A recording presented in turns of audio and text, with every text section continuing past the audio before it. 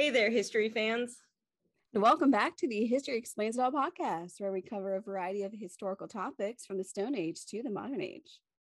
I'm Lauren. I'm Melissa.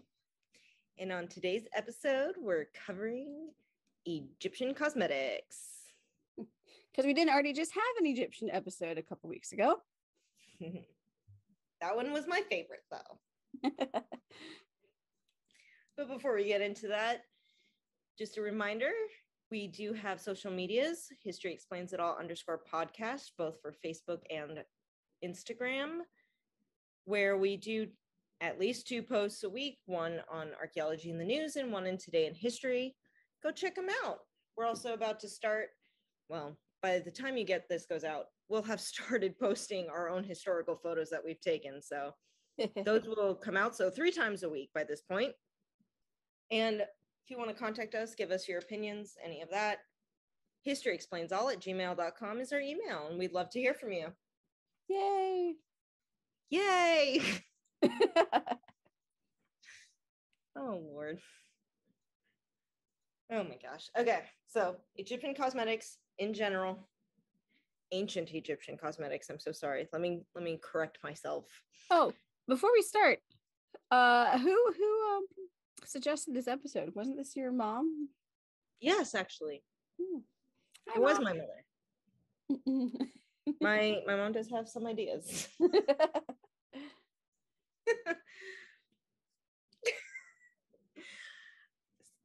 So before we get into it, let's just talk a little bit about the importance of cosmetics, because in ancient Egypt, it was extremely important. Yes, it was. Burials. People were buried with them. If you look at historical archaeological finds in tombs, women were buried with some of their lipstick, some of their coal, some of their cold creams, all that stuff. Yes, cold creams even existed way back in that time. It was extremely important for both men and women, by the way, were buried with cosmetics, but it was extremely important for them to have it into the afterlife, or duat, as it's called in ancient Egypt. They had it in the afterlife because if you looked good, it supposedly helped with your judgment day, which was extremely important. So death was a major part of ancient Egyptian daily life. That's why when a pharaoh came to the throne, one of the first things he started on was his tomb. Oh, I thought it was just because it would take forever to build. Well, it does take forever to build, but that's because it's so extensive, because the afterlife is so extremely important, because really the thought was that the life we live on this plane, on this earth, is to prepare oneself for the next life, the afterlife. Gotcha. Okay. Yeah. So Egyptians did believe that any items that you took with you or were buried with, you had the ability to use them in the next life. And looks were important. Beauty was important. So many tombs have been discovered with jars and containers and makeup applicators and all that stuff. And they also included other products like combs and jewelry in these tombs just for this purpose. And they thought that if they bathed and had all their bathroom essentials and their makeup and their wigs in their tomb, they could also use them to cross over the plains and reach Osiris, who was the judge. And it supposedly helped when you were clean and looking good. I think that's a standard even modern today. I mean, it is. We also have to remember that back then, they didn't have things like sunscreen. Well, not modern sunscreen, at least. Not effective sunscreen. Probably better way to put it. Yeah. It's the kill you part. I mean, it wasn't doing much effect if it was killing you and keeping you from the sun killing you. Doesn't exactly balance out. So it was also used for regular purposes of trying to keep yourself healthy. For example, let's get into coal liner, actually. It was also known as galena because galena was what they used to crush up to make the kohl liner. And then sometimes they would mix it with malachite powder, actually. Not a good stone to mix it with. And they not, huh? Go ahead. No, it's not. You're mixing lead and copper together. Yes. Which is funny because speaking of galena, I have a piece of galena jewelry that I bought from a vendor. Mm-hmm. And it's really pretty. I like wearing it, but he's like, okay, so just be really careful. Don't let it touch your skin because it's lead. Yeah. Yeah. There's that. And then the malachite. And actually, I have a piece of jewelry with malachite and lapis lazuli that you got me. And it's in the shape of an ankh, I believe. It's a beautiful ankh, and I absolutely love it. You're welcome.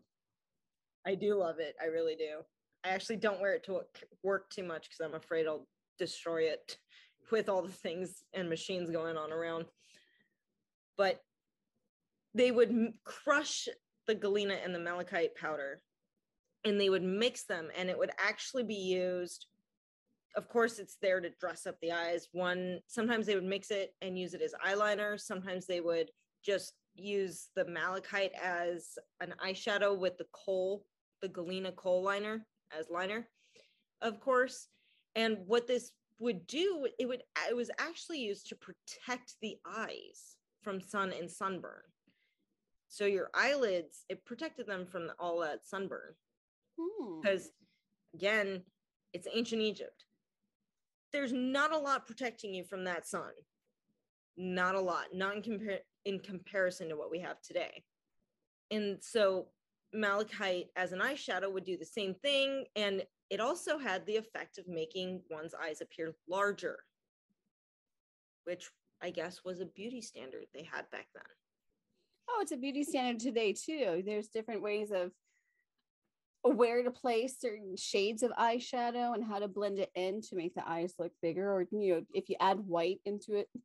I mean, all you gotta do lighter is shade. Beauty guru videos on YouTube. I play with makeup a lot. I think we both. Well, I used to. I don't really do it much anymore, but plus it's really just color theory anyway. You're just putting it on your face, and your face is a blank canvas. Sure, I'm not sure I'd call it blank, but okay. And in order to apply the liner and the eyeshadow, they would either use ivory, wood, or a metal stick, actually. Don't ask me. I think it's one of the weirdest things I've ever heard. But we'll have some links to some pictures of these. You'll see some artifacts that were found in tombs that they used to apply their makeup. Oh, I'll get in that to a later section when we cover palettes and containers. Oh, I'm sure you will.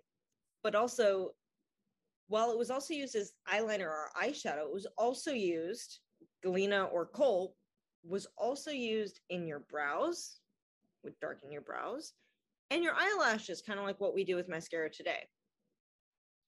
Sure, you can have it in a liquid form and turn it into eyeliner, or have it in powder form and use it as brow pencils. Yeah.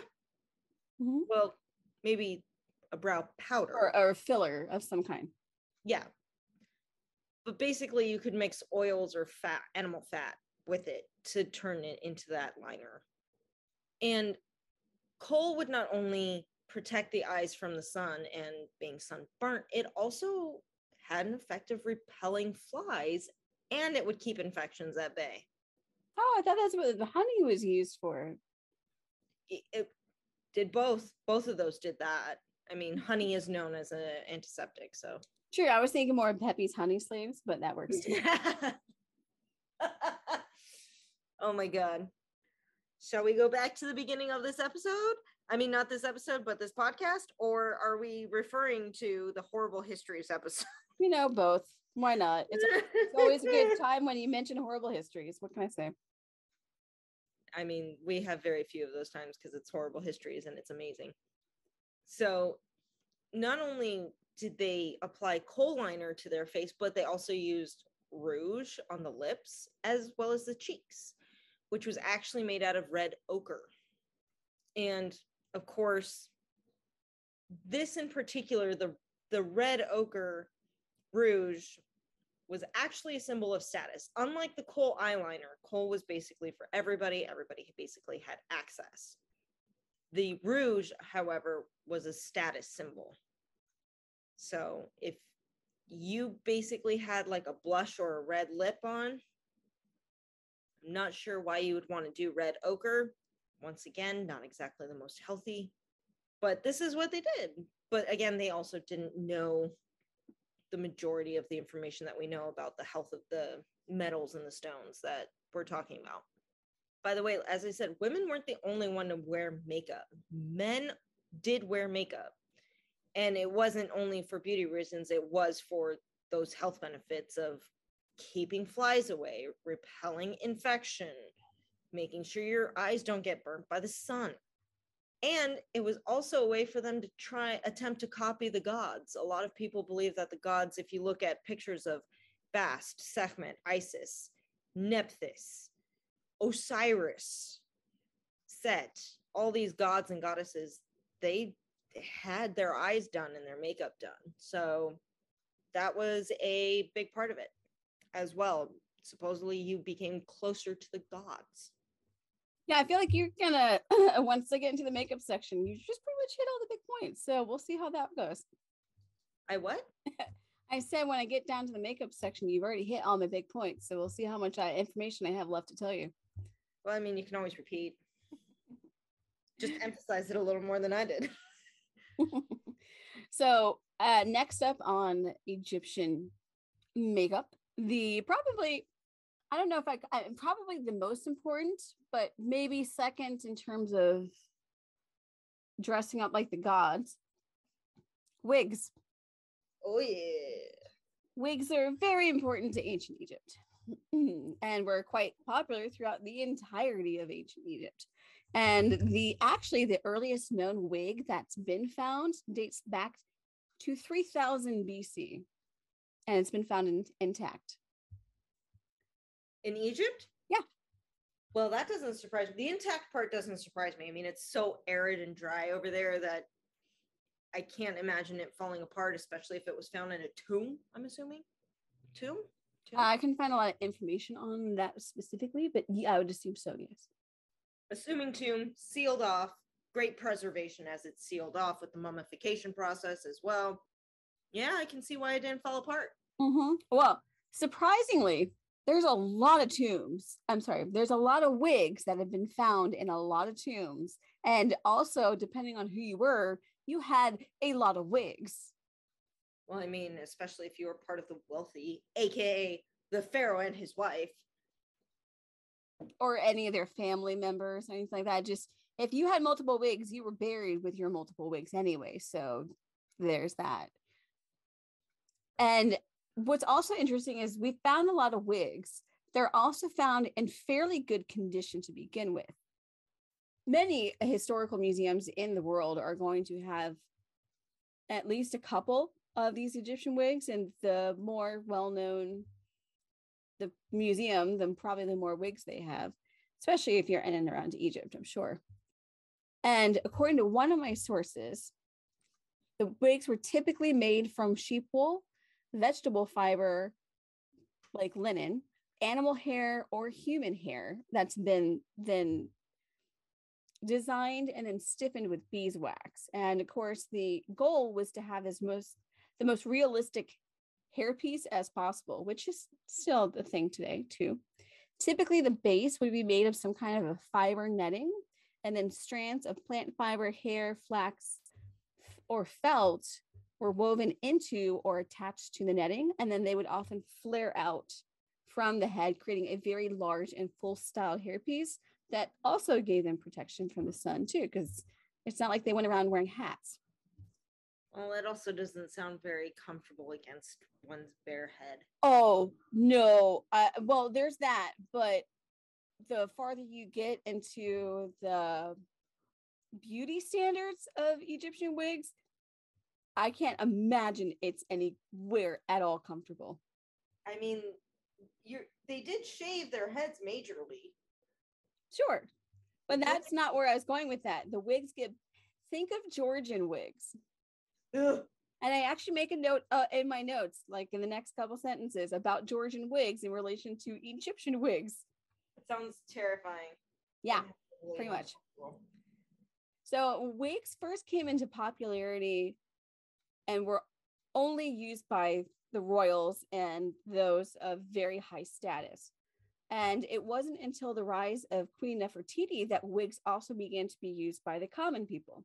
As Lauren just said, people would shave their heads, mostly because they thought, in addition to the makeup and looking like the gods, they also believed that being clean shaven all over was also being pure, which would also give you one step closer to being with the gods. And royal wigs in particular were often very helmet-like because they were very well stiffened with beeswax. And sometimes apparently would be quite heavy. So later on, it is recorded that one of the queens, Queen Isinkeb, I think is how you pronounce it, her wig was so massive and so heavy, and it's on display in Cairo, I believe. Yes. That it's recorded that she needed help to stand up with her aides while wearing the wigs. So I'm looking at Georgian wigs piled feet high with random stuff that they used to have in there, the macaroni wigs. That's what comes to my mind when I think of really heavy wigs. So, you know what I was remembering? I was remembering the Horrible Histories episode with the lady in the Georgian wig and the kid eating the fruit from her hair. Mm-hmm. Oh, I mean, I don't think it was super common, but there were a couple of Georgian wigs where they would landscape stuff in the wigs. It's very fascinating from a fashion faux pas-esque fad standpoint. From a fashion fad standpoint, Georgian wigs are fascinating.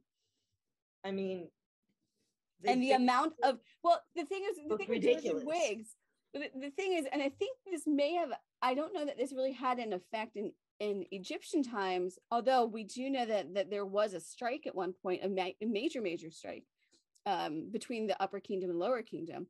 And I think it was over things like wheat.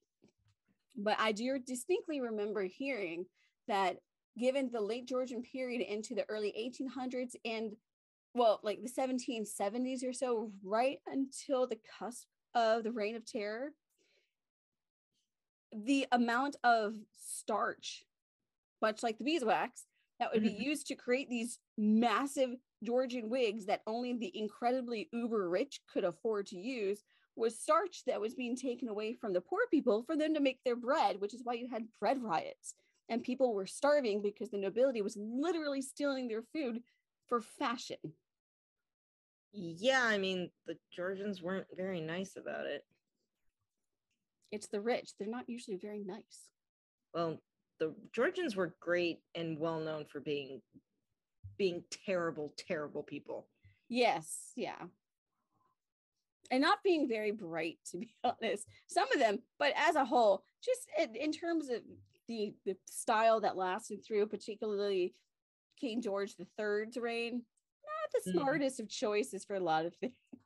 And I don't mean by King George. I mean, George was not very smart either, so. Yeah. But jumping out of the Georgians back into the Egyptians, they would also sometimes color their hair. Yeah. Like their natural hair? Or you were talking about the wig? No, this is all strictly wigs. They shave their heads. Well, some of them I know didn't, but majority of them did. Well, you didn't shave your head until you hit adulthood. So girls would have partly shaved heads and hairs would be in plaits, and boys would have like small ponytails. But eventually, when you got to a certain age, you would just shave your head. Yeah, well, lice was also a problem, wasn't it? I mean, lice was a problem throughout much of history, which is why lots of people shave their heads and wear wigs. I'll get into the dyeing of hair in just a tick, but they would also very much adorn the wigs with crystals and a whole bunch of stuff. And you could have typically red, green, or blue colors of crystals and stones. And then they would also have gold caps, gold bands, colored ribbons, and various beads sewn just like threaded their wig hair through the beads and made Sometimes the entire thing would be made of beads, although on very rare occasions. Often they would be curled, so you would actually have what would be considered a ancient Egyptian curling iron used to curl the hair. And other times they kept it straight. It was kind of, it's fashion now to have curly hair. Now it's fashionable to have straight hair, back and forth. And it isn't certain if one or the other in particular were also meant for special occasions, or I would think probably just changed as the styles did as Egypt kept going forward. But as we said, they typically had either very short hair or completely shaved heads. But when the royals and the nobility would appear in public, they would often be wearing wigs. And typically this was for major festivals and events, or just any kind of public appearance. The wigs would also be a combination of hair and jewelry. So sometimes you would also have bejeweled headpieces sitting on the wigs too, very, very frequently, particularly for the women. And the jeweled wigs were also stiffened with beeswax. And that particular use of beeswax is attributed to the goddess Hathor, who is the goddess of beauty. And these would also be referred to, well, Hathor herself was also referred to as a sort of goddess sex symbol in ancient Egypt, much like Aphrodite. Basically. Yeah. So during I'm not exactly sure why, but why Hathor was the sex symbol? well, I mean, I think her, you know how they're all connected to some kind of animal, like Sekhmet is a lioness and Bast is the cat. Yeah. Ptah is, I believe, a hippo or an alligator. I can't remember which one. Hathor was a cow. Huh. If I remember correctly, which I'm going to double check myself, but I'm pretty sure her other form outside of human was that of a cow. Cow just does not normally think, when you think ancient Egypt, you don't normally think cows. Well, they had a lot of cattle, actually. They had a lot of sheep. I knew that. Just, you don't think ancient Egypt and cows usually. So this is according to the Britannica. Okay, Britannica. Her principal animal form was that of a cow. But she was also more associated with motherhood than beauty. In terms of wigs.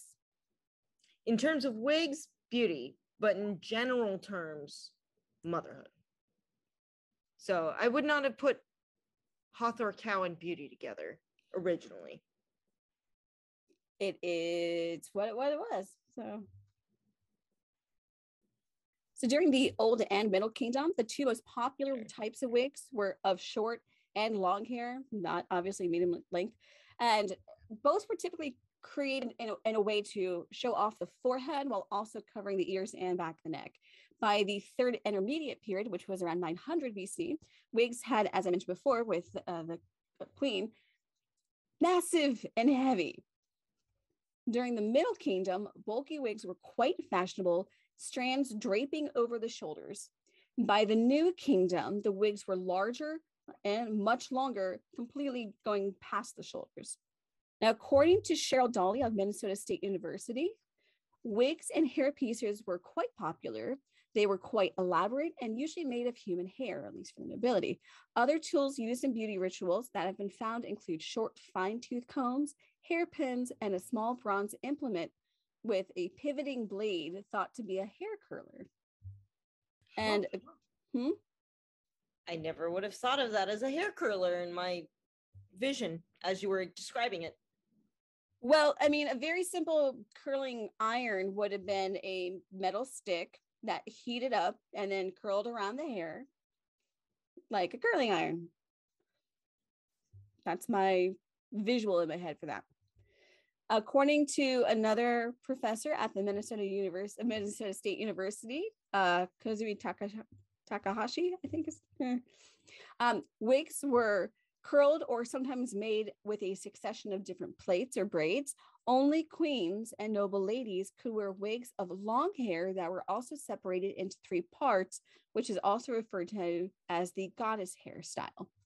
They weren't, however, worn by commoners until much, much, much later. During the Old and Middle Kingdom, there were basically two kinds of wig styles, short hair or long hair, as I mentioned. The former were made of small curls arranged in horizontal lines, lapping over each other, resembling roof tiles. which is an interesting way of calling it. The forehead was partially visible and the ears and back of the neck were fully covered. Those small curls were either triangular or square. The hair could be cut straight across the forehead or rounded, something in standard bangs, or we're talking like a bob bang straight across. On the contrary, though, the hair from a long-haired wig would hang heavily from the top of the head to the shoulders, forming a frame around the face. The hair was slightly waved, and occasionally tresses were twisted into spirals. In the New Kingdom, people preferred wigs with several long tassel-ended tails, while shorter and simpler wigs became popular during the Amarna period, which I guess was later.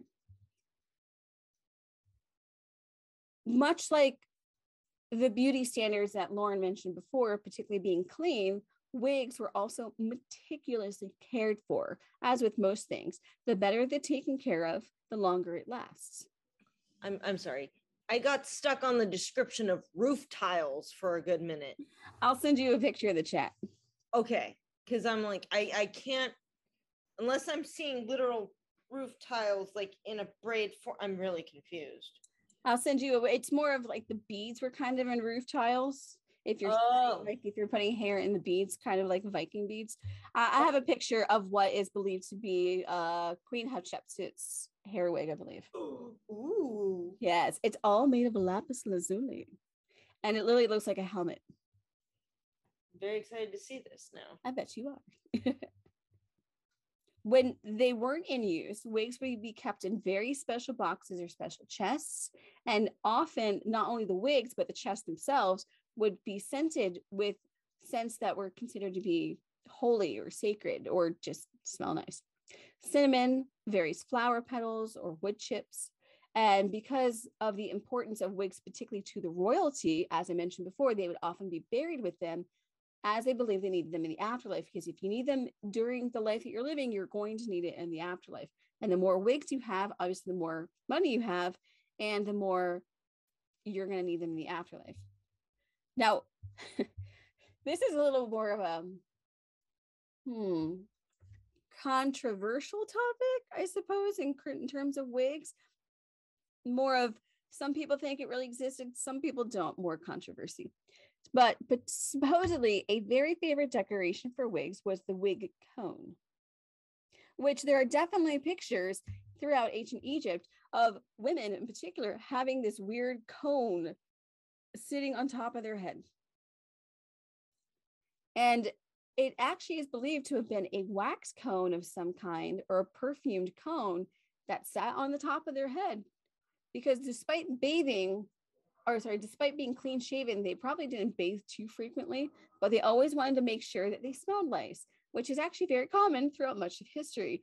So in the way that now ancient Egypt, as Lauren's going to get and talk about, they did have various ways of perfumes, but it's believed that the head cone was also another way of perfume, and it would sit on your head and you'd wear it throughout the day or during very specific rituals or festivals, or where the nobility had to be very nice smelling because you're gonna be around lots of people, and it would literally melt with your body heat and keep you smelling nice throughout at least most of the day. Now, we are aware of the head cones because, as I mentioned, they're found on a lot of different tomb walls, but we didn't know if they really existed or if that's what we think that they were. The very first one to have survived was unfound until just 2019. Did you catch that part? 2019. Keep going. Okay. So according to the depictions, because that's really all we have left, these cones would be carved with decorations and would typically range from amber orange on the top to white on the bottom. And both men and women would use these cones, which is why I think it's more believed that they were used for ritualistic purposes than necessarily an everyday purpose. And they would often be attached to the head, not just on the head, much like if you take a candle and you melt a little of the wax, and then you drip the wax onto a plate and then stick the candle on there, and it's going to sort of stick to itself. I don't know if it was the kind of same wax, but they would typically tie it like a headband and attach it to their face, or attach it to the bottom of their head and then tie it together. They would also sometimes have lotus blossoms attached to it. And typically the smells would be myrrh, frankincense, and then created like a candle that was typically made from fats, resins, and various oils. And as I said, throughout the day, the body heat would cause it to melt and you would have a prolonged perfume. The first known depiction of this head cone actually comes from the time of Queen Hatshepsut. And there are, in her tomb, there's a scene of banquets, and the women in the banquets are actually wearing the cones. And in that particular one, it's dancers and musicians during part of the banquet. And they were also later associated with using them during funerals. By the third intermediate period, the cones were only associated with worship, no longer for happy or sad times. And when it came to the quality of the wigs and those that wore them, obviously the better the quality, the more status you had, the more realistic the wig, the more it cost. Royal wigs would only be made from human hair. The middle class would typically wear wigs made of animal hair and sometimes vegetable fibers. And the lower class only wore wigs made of vegetable fibers. So they wore linen wigs typically, or something along those lines. In addition to wigs, Egyptians also made use of hair extensions, which I feel like I didn't know about that. And in 2014, archaeologists, I'm sorry, but what would they attach the hair extension to if they had no hair? A wig. Well, like I said, some hair extensions to the wig. Hair extensions, probably. I don't know specifically. Sometimes I would think that it would be hair extensions made to form a wig if you weren't able to get human hair, or it was hair extensions onto the hair, or maybe if you were someone who was not specifically of age, like 13 and older, but you still had hair because it hadn't been cut off or something. Maybe it was hair extensions for that to make it look like a wig. We don't specifically know yet. We do know that in 2014, archaeologists did find a mummified body in a rather large cemetery dating to 3,300 years ago with a hairpiece that was also made from 70 different hair extensions. 70 different hair extensions? 70 different hair pieces to make this one hair piece. How in the world does that work?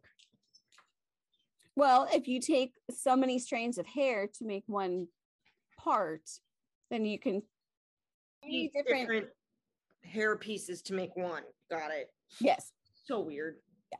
Well, there's pictures. I'll send them to you. The mummy was also found in the city of Amarna, and according to Jolan Boss, who was the head archaeologist, the hairdo was actually likely styled after death, so it is more of a funeral hairpiece, and then held in place using animal fats. So I did just send you some links in the chat with some actual wigs. You'll like the last one I sent you. Ooh. 19th dynasty. Made of precious stones. I mean, it is made of, it looks like lapis. I think it's lapis, carnelian, malachite, or gold. Definitely gold in there. Sure. There's gold in there, maybe some onyx for the snake or Wadjet. Maybe. I'm pretty sure that's the depiction of Wadjet. That also could be red ochre. I would suspect more carnelian. And looks like maybe turquoise in there instead of, I mean, I think there's some malachite in the wig, but like if we're looking at the snake itself, it looks a little bit like there's turquoise in between whatever the red stone is, whether it be carnelian or not. But carnelian, it looks like a little bit of turquoise carnelian. Yeah, I mean, a lot of, and I'll get to that literally in the next section, just after wigs. Some of the major stones that were used, particularly more so in jewelry than anything else: lapis lazuli, malachite, turquoise, carnelian, onyx, and gold. We'll go gold to metal, but I'm pretty sure that's what this wig or headpiece, whatever you want to call it, is made out of. Mm-hmm. Yeah. So in terms of hair products, staying on wigs for just another second, there is very long time evidence that ancient Egyptians, like many people throughout history, were also looking for ways to keep a youthful appearance and hiding their gray hair. Which reminds me, I'm going to dye my hair in a few days. And ancient Egypt, henna was typically used for making lots of things, as Lauren also talked about earlier, nails and lip color and face makeup, but it was also used as a hair dye.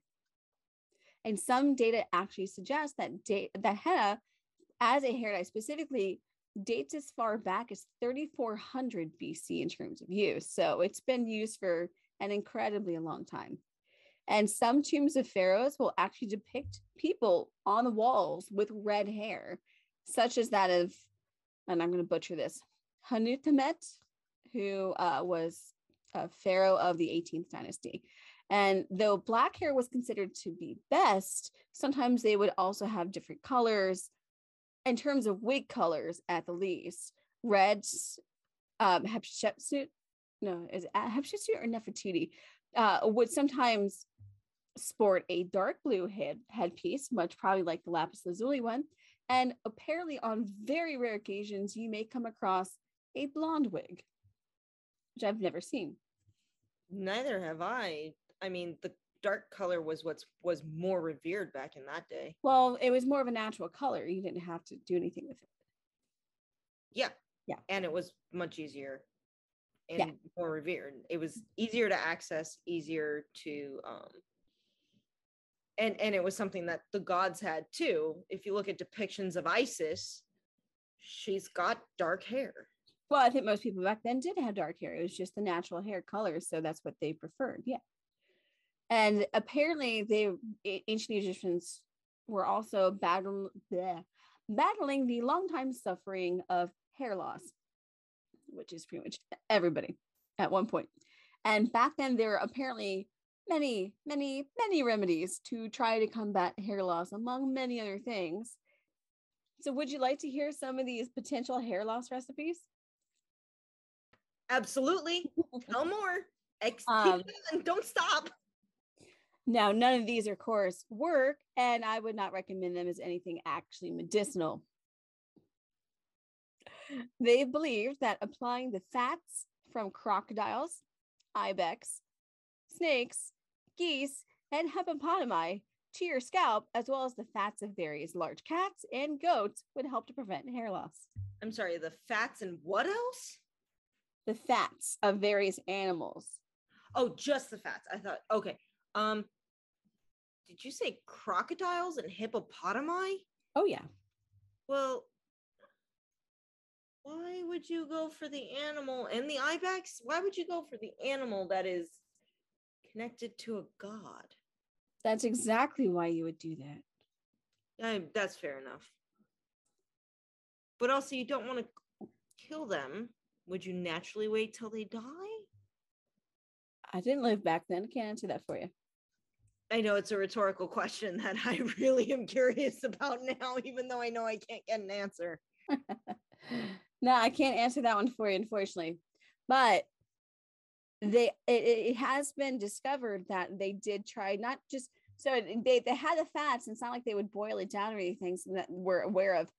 But instead of just taking the fat in your hand like you would with, say, castor or jojoba oil and apply it to your scalp, it's believed that they would take leaves of lettuce, apply the fat onto the lettuce like an aloe plant onto your head, like if you had a sunburn. And believed it had regenerative hair growth properties. I mean, I guess the cabbage would kind of keep it in place, and it kind of curves to your head, I guess. It was also believed that aromatherapy could help to stimulate hair growth. We like aromatherapy even today. Oh, yeah. Now, there are some oils out there that can have restorative growth properties. I don't know if they'll give you an entirely full set of hair, but it can stimulate hair growth at the least. And those would be things like jojoba oil or maybe castor oil. They also believe that almond oil and rosemary and fir, in terms of essential oils, also help to stimulate hair growth. Tea tree oil would probably be similar to that too. And in terms of collecting human hair for the nobility's wigs, there were actually wig manufacturers, which is apparently a bustling profession. And the manufacturers would actually barter with the lower class or common folk who wanted to sell their hair. So if you wanted to sell your hair for something, you would go to wig manufacturers, and often they would sell their own personal human hair for other various goods as a barter trade. And then the manufacturers would meticulously clean the hair, obviously for lice, and then separate them into different lengths and then create the wigs, add the wax to stiffen it up. And apparently there were even ready-made factories that were just for wigs. So if you were wanting like a boutique, but just for wigs, and barbers would make wigs, and women also made wigs at this time too. In fact, wig making was considered a respectable profession for women back then. I can see how that would work. It's probably no different than women as hairdressers today.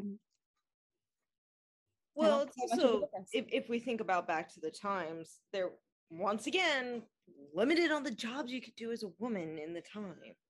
So I can see how wig making would turn a profit for them. And then also you have wig making and being a priestess to a goddess. Outside of being a mother, yeah. Yeah, motherhood's kind of a given in those times. All right. My next section I've got is on the uses of crystals in makeup and gemstones. Now, there weren't really a whole lot because, as I said, most of the time, gemstones were more used for decor and jewelry. But as Lauren attributed or I mentioned before, malachite was a very popular stone to use in makeup, even if it didn't do much or wasn't necessarily very good for you to use. But it was the form of green eyeshadow that was very popular, aside from the kohl that was used for lining your eyes. And the shadow was actually called, I think it's Uju. And in malachite was actually mined from the Sinai Mountains and has been mined as far back as at least 3000 BC. And traditionally, the powder was mixed with some kind of gum or water that would turn it into a paste. Supposedly, they also believe that malachite, because of its associations with some of the gods, it was also a way to help promote spiritual visions. Now, eye makeup, as Lauren also mentioned, was typically put on via carved ivory, wood, or sticks made from metal, as part of the rituals. And particularly eye makeup was used, as she also said, by both men and women, and were not just for spiritual rituals, but also just general everyday use because of its properties of shielding things from the sun and like sunscreen stuff. It was a belief at the time that not only was eyeliner and eyeshadow associated with the gods and used to imitate the gods, but that it also was a way to ward off evil. And though not related to crystals specifically, it is important to note that the ancient Egyptians also used makeup as part of their medicinal or magical rituals, which to them, it was kind of the same. They didn't have medicine and then magic. It was magic and medicine in one. One of the remedies for burns is really interesting. They would mix together the red ochre that they would usually use for lip and cheek stains, mix it with honey and natron and salt. And this actually had an effect, surprisingly. The lead in the salts, when in contact with the skin, causes the skin to produce nitric oxide, which is also known to help fight off bacteria. But they obviously believe this to be magical. So it also had an effect for them to believe that it helped them to prevent from contracting various diseases too. Now, another generally popular use in makeup was lapis lazuli, which, funny enough, because it was really more for decoration. Though the green color was preferred in terms of eyeshadow using malachite, lapis was also used by the Cleopatra as her preferred eyeshadow color. So back then, blue would have been a more popular shade. Now, the stone was very highly priced in ancient Egypt, and it actually has reference to the god Ra. Now, Ra was the sun god, and is described as having gold flesh, silver bones, and lapis lazuli hair. If you think of the burial mask, or at least part of the sarcophagi for King Tut, he's gold, and then gold and lapis lazuli inlays are made for the wigs on the mask. And this also is because lapis also contains pyrite or some kind of copper base.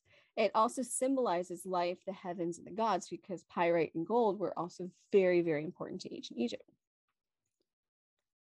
Lapis was so important to ancient Egyptians that whenever they conquered lands, they made a show of demanding that the people they conquered give them all of their mines of lapis lazuli. And for King Tut's mask, the lapis specifically comes from the Sarai Sang mine in Afghanistan. And this is the same mine that's been producing lapis lazuli and other gemstones for over 7,000 years. And it's still in use today. That's one long living mine. Yeah, it must be a one really deep one too. I'd imagine. At this point, yeah. Jeez Louise. Yeah. Oh, I've got on my section on wigs and beauty. Would you like to get into your perfumes?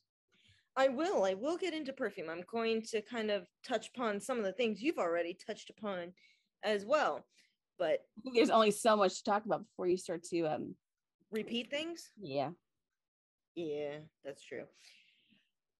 Frankincense, myrrh, mastic, pine resin, cinnamon, saffron, juniper, mint, cardamom, and there was so much more that made up the most highly sought after perfume of ancient Egypt, known as kaifi.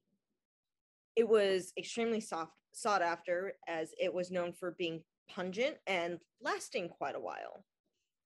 However, the majority of the ingredients came from a land known as Punt in ancient Egypt. Now, I don't know if you know anything about Punt, Egypt. Do you know anything about it, Melissa? Only what you've told me about Hatshepsut and her things over in Punt. So we don't actually know what land was Punt to the ancient Egyptians. There's speculation that it's kind of part of the Saudi Arabian Peninsula and like Yemen and stuff, where they are by the Red Sea down there, as well as across the Red Sea into parts of Africa, just literally right across. That's speculation, because we don't have a literal map saying this is where Punt was. And Punt was a land of abundance.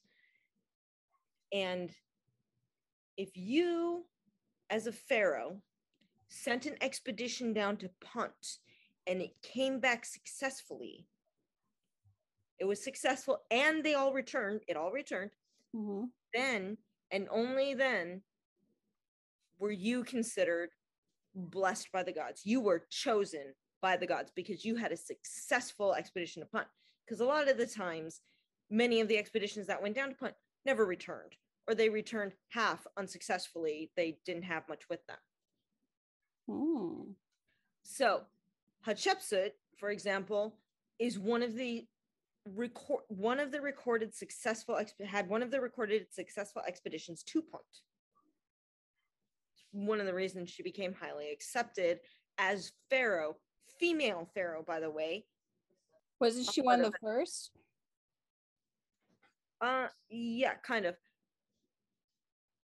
So when you have a lot of items that come from Punt to make up the most sought after perfume, chances are it's rare. It's hard to find. You're not going to have a lot of access to it. Fair. So it was impossible to find or get the ingredients, which meant that kaifi, that sought after perfume, was majorly used in the temples to the gods. It was burnt for the gods majorly, rather than being upon somebody's body to make them. And perfumes were also extremely important, and they were so important that there was even a god dedicated as the god of perfume, which was Nefertum. He was the god of aromatherapy as well and healing. Other perfumes were also extremely common, not extremely common, but there were perfumes that were common that people had access to, made out of natural resources that were readily available throughout Egypt. And these would be ground down into a paste that would then be mixed with oils or an animal fat. And it would be quite thick in comparison to what we know today as like a light little spray of perfume. No, that didn't exist. It was kind of oily and sounds very unpleasant to me.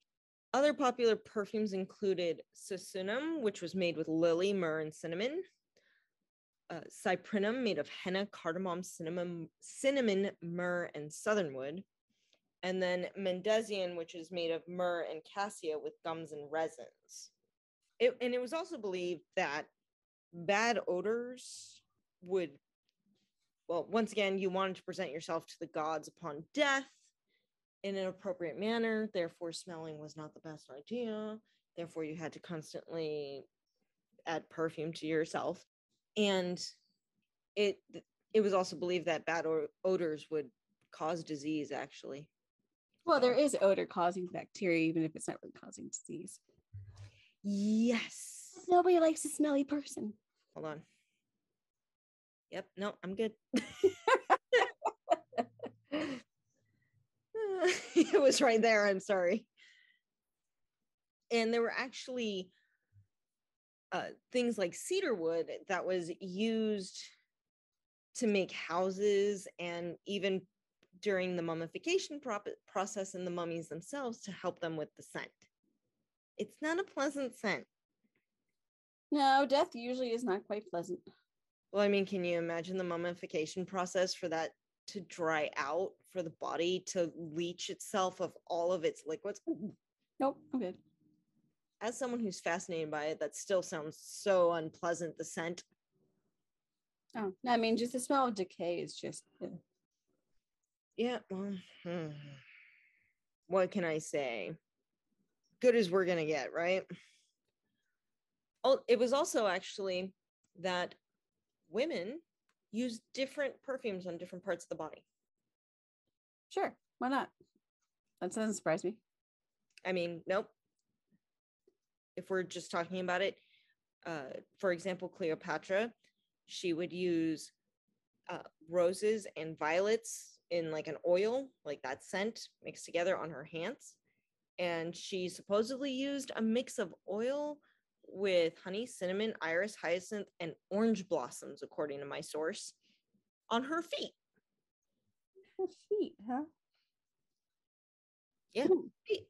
I mean, you're probably sweating pretty bad out there in ancient Egypt with zero air conditioning.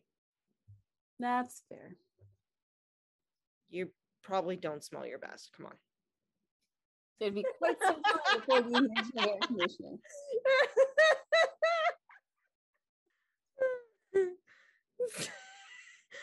You don't. Oh god. So yeah, that was quite a thing. After perfume come baths, which, by the way, I have to tell you about your statement. I think it was in the wig section where you were talking about them not taking baths often. They took baths every freaking day. Oh wait, yes, you are right. They took baths several times a day. Yeah, and they also had morning rituals of washing your face. Like they would like 3-4 times a day. They would be wiping themselves down and clean themselves off. It was constant. Yeah. Yep. So people would actually rise in the morning and bathe. And every single house had some type of wash basin. Even the poorest of houses had some type of wash basin. Some even also had foot baths. Always a good thing to have. Foot baths are great. Well, like I said, if Cleopatra's putting a specific scent of perfume on her feet, chances are your feet aren't the most pleasant smelling in ancient Egypt. Yeah. I can't imagine that. And they would wash their feet, face, and hands before and after every meal. Yes. As well as before bed and after waking up. So they wash themselves constantly. And again, you had to present yourself to the gods in a cleanly manner upon your death. Therefore, being clean at all times was a good thing. Now, did it help them smell pleasant? I'm not really sure they had the tools like we have today to do that. I don't think they did in particular. If you were of the wealthy sort and you had more access to more things to help you smell more pleasant, such as using dead sea salts for exfoliation or having a milk bath to make you look beautiful. I mean, it supposedly helped keep your skin supple. I mean, just look at a couple other versions of history where women bathed in milk. I mean, there's milk lotion. There's that too. Milk is very hydrating. Yes. So imagine immersing your entire body in that. If you could afford it, you did it. And if you could afford it, you also would have an entire room dedicated to being your bathroom. Back then, you normally didn't have that availability like we have today. They would have a bathtub in that, like built into the ground. And while the poor did bathe, it wasn't in the most cleanly of places. It was the Nile. And let's just call it what it is. It was dirty. Well, that's just kind of standard for a lot of cultures too. Yeah. Oh, yeah.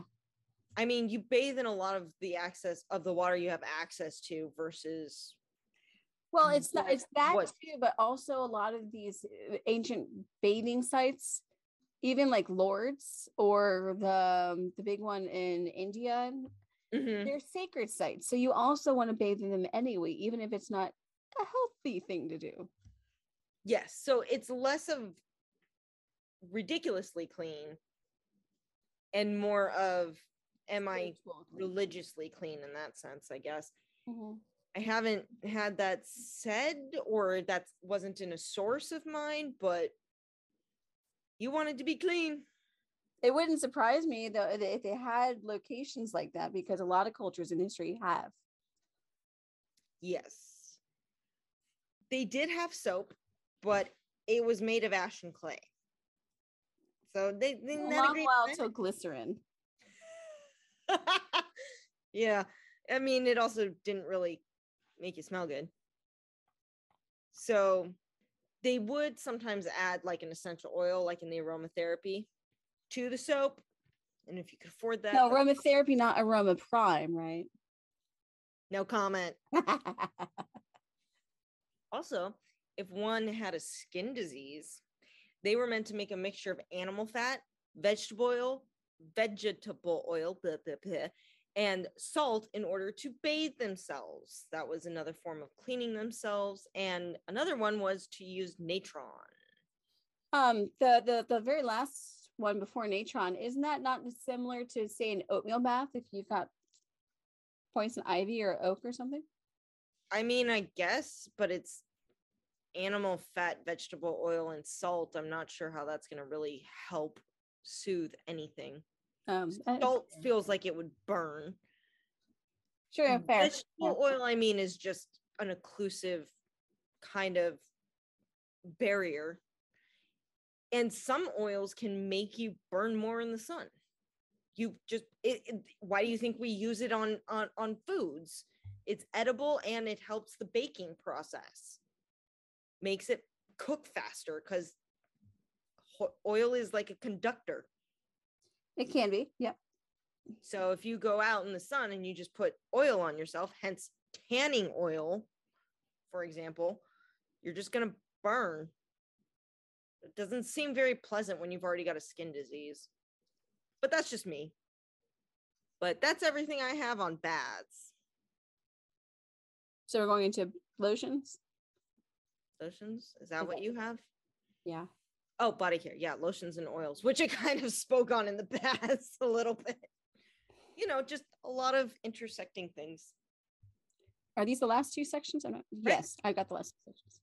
All right.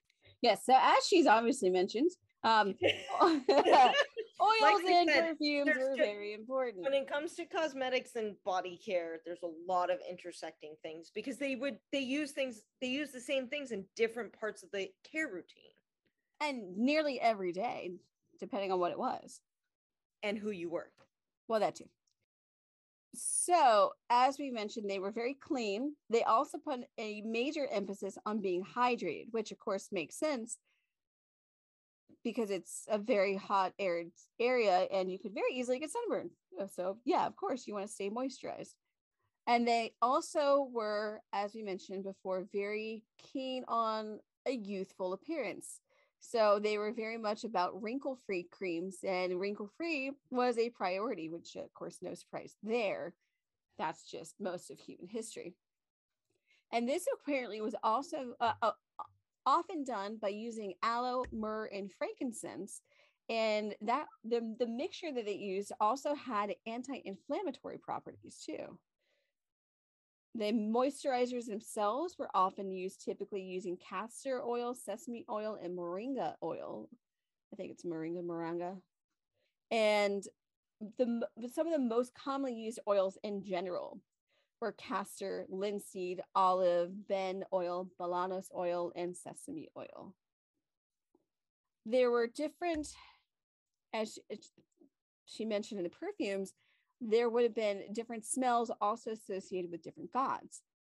Lilies, frankincense, irises, sandalwood, etc. would be associated with specific gods. Also, other smells such as peppermint, thyme, rose, almond, cedar, and other essential oils would also be associated with specific gods. So you would use the different smells and applications based off of what you were doing. And because essential oils were also used in everyday life, they were also part of deodorants as well. And everyone from every class was very commonly using deodorants and moisturizers. Everyone wanted to stay clean and smell fresh. And it's believed that these moisturizers and deodorants would also be given in place of wages to the working people of the lower class. Instead of getting paid so you can go buy groceries, you're getting paid in perfume and oils. Don't see that as actually a fair trade-off, but hey. In addition to these, the oils would also be used in burials, as we also mentioned with the mummification process. And after it was completely dehydrated, it would be covered in animal fat, spices, and other holy oils. The linens that were used to wrap the body were also often treated with such oils, particularly cedar, camphor, cassia, and myrrh. And my last section on today are the cosmetic containers, which are actually really, really interesting. So cosmetic containers from ancient Egypt have been found in many tombs because much like wigs, you're going to have a lot because it's an everyday significance to the life of the ancient Egyptians. So you're going to find a lot of cosmetic containers and a lot of wig containers. Now, the biggest difference between nobility and common folk when it came to makeup were the containers. The bigger and more elaborate, the more money you had to spend, of course. The poor often typically used clay pots and wooden sticks as applicators, and the upper class had access to ivory, metal sticks, and would often keep a variety of instruments in very elaborate boxes, often inlaid with not just precious stones, but also ivory. And they are really nice looking containers too. And they would also contain not just applicators, but also palettes in various jars. And so you'd have a lip care container, a blush palette. You would have a palette where you would actually dab out the stuff. Sometimes you'd have grinders in there so you can make your own. They could get quite elaborate. I have a question. Yeah. Did you mention alabaster? Yeah. I'm curious because alabaster was a highly sought after piece of material or stone that I've seen a few in some museums. I've seen a few containers made out of alabaster, and I find it interesting that it's not really mentioned in the histories unless you found more on it. I found none. That's fascinating because alabasters, if I remember my history correctly from what I learned, alabaster was a highly sought after piece. And I would think that some of the cosmetic jars or containers would have been made out of alabaster. Possibly. I literally not found, I mean, I didn't find a whole lot. Do a little bit of quick research while you keep going and find out. The earliest known makeup palettes, in terms of ones that also contain makeup, date back to even like the very, very beginnings of ancient Egypt, as in 5000 BC. So very, very, very old. And back then, earliest ones would have been rectangular in shape. And as the dynasties progressed, they became more round in shape. And actually, a really great find was from the tomb of King Narmer and his particular makeup palette. And on the palette itself is carved the king while he's smiting the enemies of Egypt, all the while uniting Upper and Lower Egypt. The palette also had the added benefit, which was very uncommon, to be able to grind the stones into powder. So it was a mix of a grinder and your makeup palette in one. It's really interesting. And over time, interestingly enough, I did not expect it to go this way. The round palettes, so it went from rectangular to round palettes. The round palettes then eventually gave way to fish-shaped palettes, and tilapia being the favorite fish shape.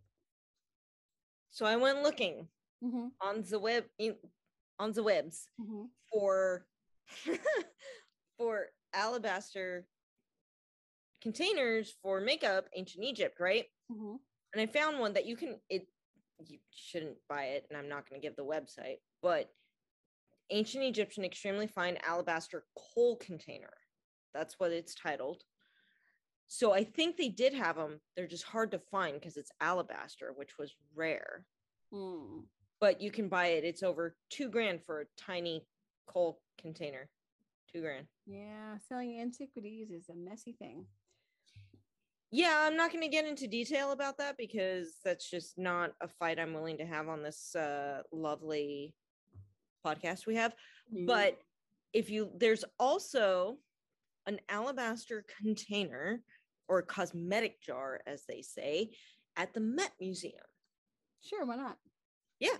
So I can send you the link to this particular one. It's they say it's circa New Kingdom, so 1991 to 1450 BCE. And it is an alabaster cosmetics jar, and it's from Upper Egypt, which, if you know anything about Egypt, the lower half was the upper and the northern half was the lower. It's the way the Nile flows. So this is probably from somewhere it's saying around Thebes, pretty far south.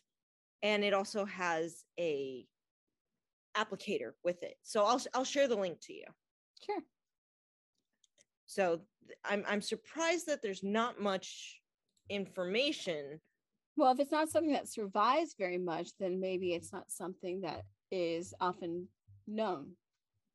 Yes, but I would think that there would be, since, there are a few that have been found in tombs, you would think it would be mentioned at least somewhere. I mean, like I said, I didn't find a whole lot on containers and all this stuff outside of the wigs, which was the most I could find.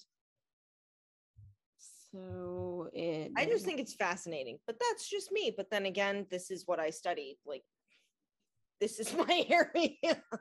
Right. When we talk about it. So that's why I'm like, alabaster. I would think it would have been mentioned. But maybe that's just, again, me. Yeah. But it's fascinating. It's fascinating. Oh, sure. Absolutely. I've just got a few points left and then I'm done. All right. So going back to funny and odd shaped fish palettes for makeup. Oh, yeah. Well, I mean, yeah, they did have weird shaped palettes. Yeah.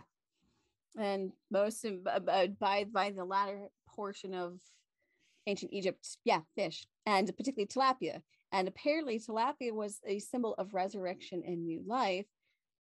And then apparently, I did not find a picture of it, but my sources mentioned that eventually the fish palette shaped went out of favor. and baboon shaped makeup palettes came into favor. But I couldn't find any pictures. Well, now I'm sad. Well, you could look it up while I'm continuing. Now, makeup jars that were for obviously the upper class people who could afford them were made from glass, decorated with precious stones, and made also of calcite. I'm sorry, they were made from glass and often decorated precious stones, but also could be made from precious stones, calcite or gold. And the palettes typically that were used for crushing ingredients in powder would have also been carved, particularly for those owned by women, would show young women in the carvings or queens. And you could also have these grinding palettes in the shapes of animals or even goddesses. And according to one of my sources, the symbolism of grinding makeup on an animal palette might signify that the wearer had special abilities to overcome that creature's power. I'm not sure about that, but it sounded interesting. Not sure I believe that either, but I think it's up there with the let's eat this part of like let's eat a bear or lion's heart and we'll gain the power of the bear or lion. Yeah. Sure you will. That's all I've got. You got anything else? Nope. No, I mean, we pretty much covered it all. I did find another alabaster cosmetic jar, Egyptian one from Middle Kingdom. In text them to me because I can't access it through the chat. Okay. I will text them to you, but we'll close this out really quick before I text you anything. So, I don't know about you, but I think that'll do for this episode of History Explains It All. How about you? How do you feel? I'm fine. It didn't go for an hour and a half this time. Yeah. I mean, we got through that pretty quick, but that's still pretty packed with info. Oh, yeah. So that'll do for this episode of History Explains It All. And we hope to see you next week as we trek through history to explain it all. Bye. Bye.